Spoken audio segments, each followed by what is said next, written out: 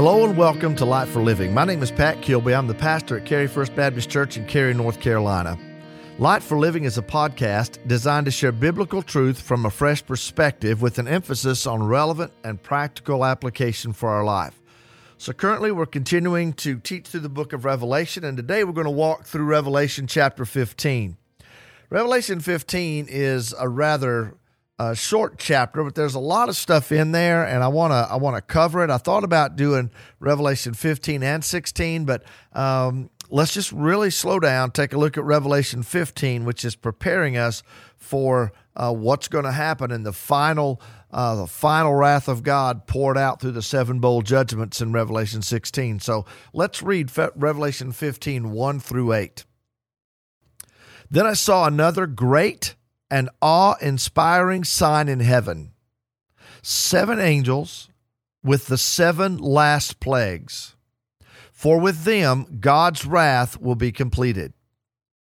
I also saw something like a sea of glass mixed with fire, and those who had won the victory over the beast, its image, and the number of its name, were standing on the sea of glass with harps from God. They sang the song of God's servant Moses and the song of the Lamb. Great and awe-inspiring are your works, Lord God the Almighty. Just and true are your ways, King of the nations. Lord, who will not fear and glorify your name? For you alone are holy. All the nations will come and worship before you because your righteous acts have been revealed. So after this I looked, and the heavenly temple, the tabernacle of testimony, was opened. Out of the temple came the 7 angels with the 7 plagues, dressed in pure, bright linen, with golden sashes wrapped around their chests. One of the 4 living creatures gave the 7 angels 7 golden bowls filled with the wrath of God who lives forever and ever. Then the temple was filled with smoke from the glory of God and from his power, and no one could enter the temple until the 7 plagues of the 7 angels were completed. So as we look at Revelation chapter 15, as I look at it, I believe it can be summed up in 2 themes. The first theme is worship. The second theme is wrath. And so let's look at the worship of God. In Revelation 15:2, John saw all the saints who had won the victory over the beast and its image. They were standing with harps in their hands, and they sang a new song. So in Revelation 15:8, John sees a great and awe-inspiring sign in heaven. He sees 7 angels with 7 plagues, but he takes his eye off that for a moment, and he looks and he sees the saints who had won the victory over the beast and its image. They were standing with harps in their hands, and they sang the song of Moses. So John is looking, and he sees this sea of people. And the sea of people are the people who have made it through the tribulation. They did not bow to the Antichrist. They did not take the number of the beast. They had won the victory over the beast and its image. So they had suffered intense times of persecution. Many of them, all of them, had been persecuted. They were slaughtered. And now they were standing in victory, and they have harps in their hands. So they are about to play music, and they're about to sing, the song of Moses. So that takes me back to Exodus chapter 15.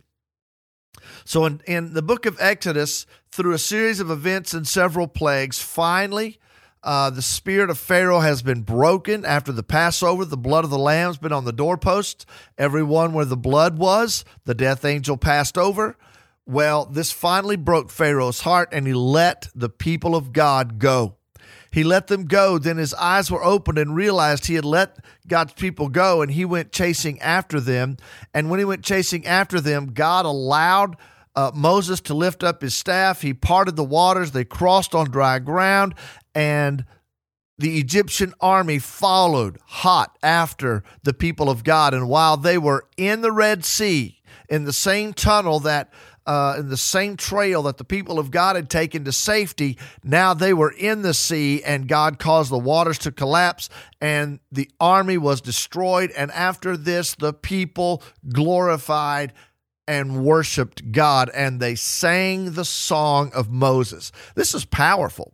So the people that John sees are the ones who have overcome the beast. They didn't take the mark. They trusted God for everything. And even though they were slain, they now have eternal life, and they are singing the song of Moses. They've seen the deliverance of God. So when you go to Exodus 15, 1 through 21, I want to read to you the song of Moses. Check this out. This is powerful. Then Moses and the Israelites sang this song to the Lord. They said, I will sing to the Lord, for he is highly exalted. He has thrown the horse and its rider into the sea. The Lord is my strength and my song. He has become my salvation. This is my God, and I will praise him. My father's God, and I will exalt him. The Lord is a warrior. The Lord is his name. He threw Pharaoh's chariots and his army into the sea. The elite of his officers were drowned in the Red Sea. The floods covered them. They sank to the depths like a stone. Lord, your right hand is glorious in power. Lord, your right hand shattered the enemy. You overthrew your adversaries by your great majesty. You unleashed your burning wrath. It consumed them like stubble. The water heaped up at the blast from your nostrils. The current stood firm like a dam. The watery depths congealed in the heart of the sea. The enemy said, I will pursue. I will overtake. I will divide the spoil. My desire will be gratified at their expense. I will draw my sword, my hand will destroy them. But you blew with your breath, and the sea covered them. They sank like lead in the mighty waters. Lord, who is like you among the gods? Who is like you, glorious in holiness, revered with praises, performing wonders? You stretched out your right hand, and the earth swallowed them. With your faithful love, you will lead the people you have redeemed. You will guide them to your holy dwelling with your strength. When the peoples hear, they will shudder. Anguish will seize the inhabitants of Philistia. Then the thieves of Edom will be terrified. Trembling will seize the leaders of Moab. All the inhabitants of Canaan will panic. Terror and dread will fall on them. They will be as still as a stone because of your powerful arm until your people pass by. Lord, until the people whom you purchased pass by. You will bring them in and plant them on the mountain of your possession. Lord, you have prepared the place for your dwelling. Lord, your hands have established the sanctuary. The Lord will reign forever and ever. When Pharaoh's horses with his chariots and horsemen went into the sea, the Lord brought the water of the sea back over them. But the Israelites walked through the sea on dry ground. Then the prophetess Miriam, Aaron's sister, took a tambourine in her hand, and all the women came out following her with tambourines and dancing. Miriam sang to them, Sing to the Lord, for he is highly exalted. He has thrown the horse and its rider into the sea. Dude, when I read that, man, I just want to worship. God is so good. And the people that John sees are the ones who've experienced the goodness and the grace and the mighty right hand of God. And now they are singing the song of Moses. They have harps in their hand, and they are about to worship. I want you to know something. You know, I'm so thrilled to read this and to know that wherever we are and whatever we face, those who serve the living God, we have reason to rejoice. We have reason to thank him. He is good. He is our deliverer. And I'll just go ahead and tell you, write this down. Exodus chapter 15, 1 through verse 21. When you're feeling down, when you wonder if God cares, if you're wondering if God can, write down Exodus 15 and read the song of Moses that the Israelites sang. It'll bless your heart. It's blessed mine.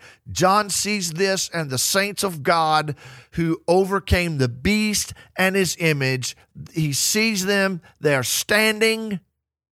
They have harps in their hand, and they are singing worship to the living God who delivered them. The natural response when we experience the grace of God in our life is to worship Him and give Him glory. Once again, the natural response when we experience the grace of God in our life, the natural response should be to worship Him and give Him glory.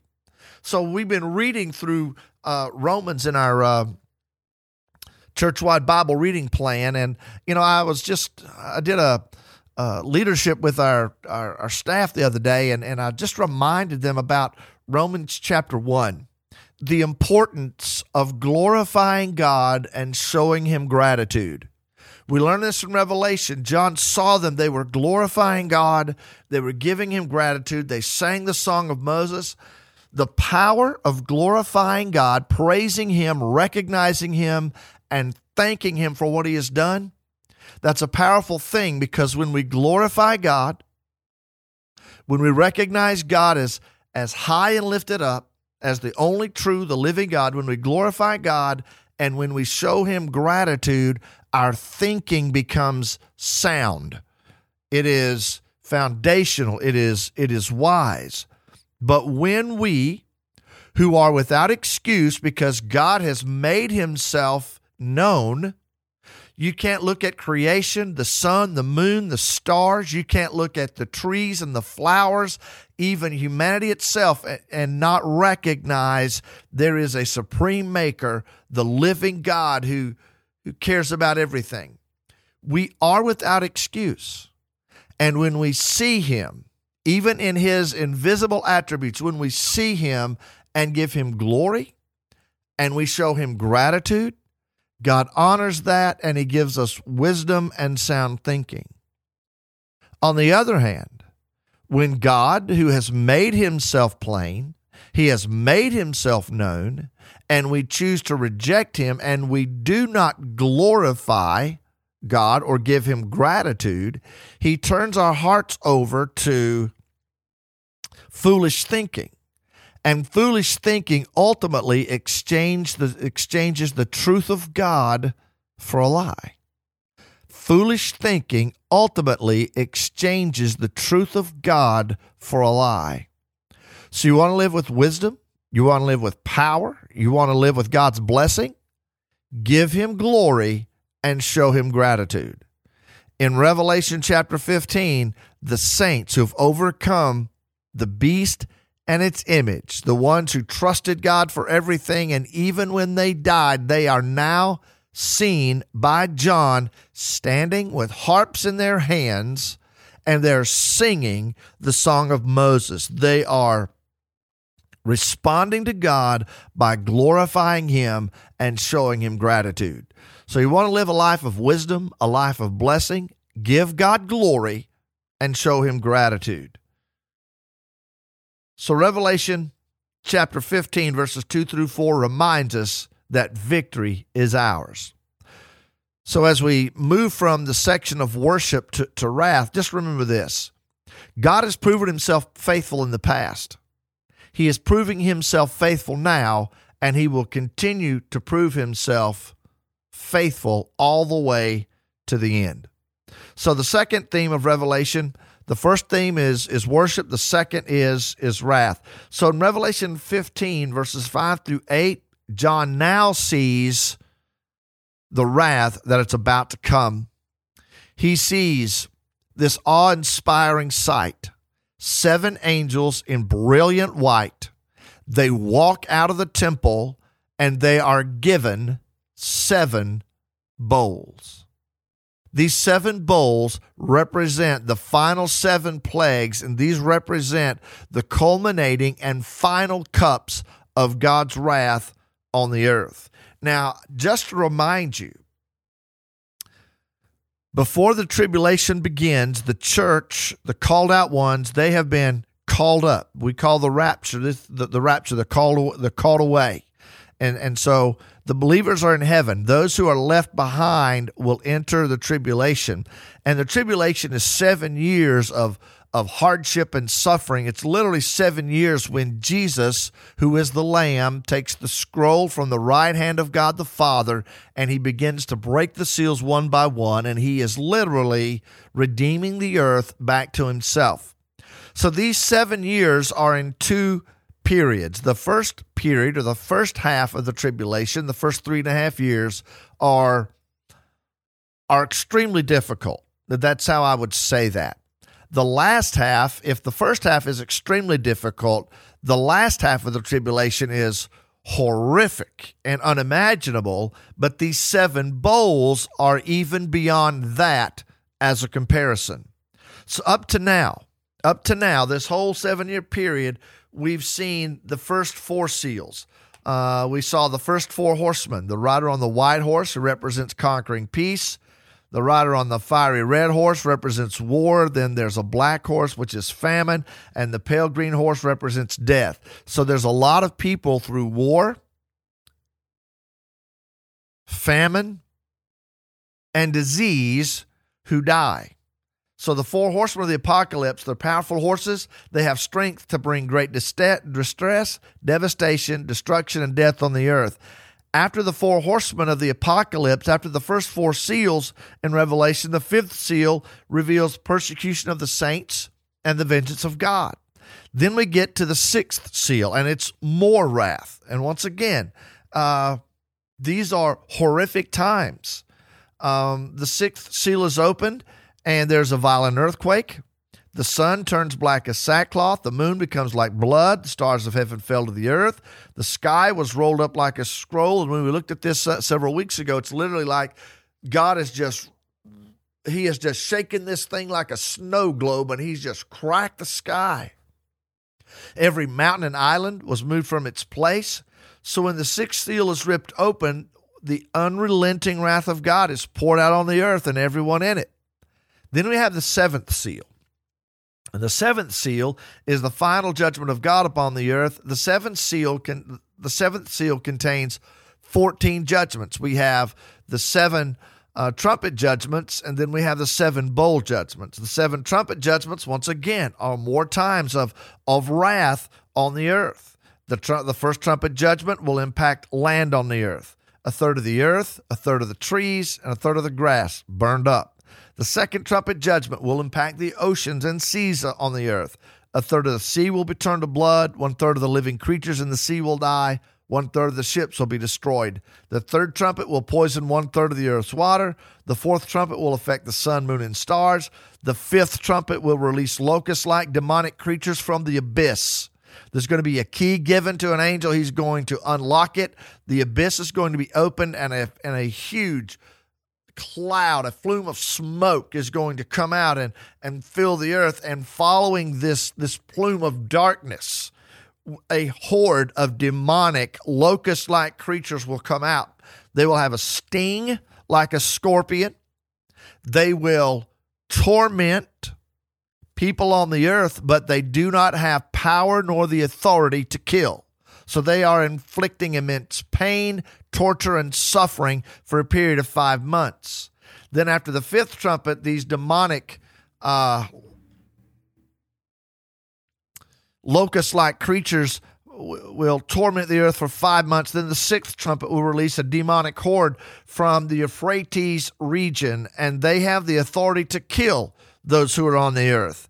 Then the 7th trumpet is a pause before the last and final wrath of God is poured out on the earth. So up until now, the 7 years of tribulation have been a time of horror and destruction such as like the world has never seen, but it is nothing, it cannot compare to what is about to happen. And John is saying he saw something that was so amazing, so awe-inspiring. 7 angels dressed in brilliant white have the last 7 plagues. They are given 7 bowls, and they're going to be poured out on the earth. After these last 7 bowls of judgment, the full cup of God's wrath will be thrown to the earth. And after this leads to the culmination. This leads to the culmination of the end, the beginning of the end, and Jesus Christ will return to the earth in power and great glory. Next week, we're going to start looking at these bowls of wrath. So here's what I would say. Here's what I would say as I bring our remarks to a conclusion today about Revelation 15. Live in a spirit of worship. Live in a spirit of gratitude. Live in a spirit where we're glorifying God. Because when we glorify God, according to Romans chapter 1, 18 through 25, when we glorify God, when we recognize who He is and all that He has done, and we give Him glory and we show Him gratitude, our thoughts are going to be right. We're going to think with wisdom. We'll think with discernment. And when we think with wisdom and discernment according to His word, God blesses that. But if we do not live glorifying God and showing Him gratitude, we're literally saying, you know what? Even though I'm without excuse, God, I'm not going to serve You. I'm not going to honor You. And when we choose to live that way, He turns our hearts over to foolish thinking. And when we start living according to our foolish thinking, we will exchange the truth of God for a lie. So if you're listening to this, live with wisdom. Glorify God. Praise Him, acknowledge Him, and thank Him. Show gratitude for all of His blessings and all of His goodness. I'm so glad that God loves us. I'm so glad that He cares for us. I'm so glad He's given us His word. I'm also glad that He's given us His Spirit so that we can understand His word. So I want to encourage you today. Glorify God and show Him gratitude. When you glorify God and show Him gratitude, we'll live with wisdom. And when we live with wisdom, we will never exchange the truth of God for a lie. We will trust His word and we'll find His word to be true. So I want to thank you for listening to the podcast this week. I also want to encourage you to continue listening and to invite your family members, your friends, neighbors, coworkers, and acquaintances to join us as we continue to study the book of Revelation. I hope you have a great week, and thanks for joining us today on Light for Living.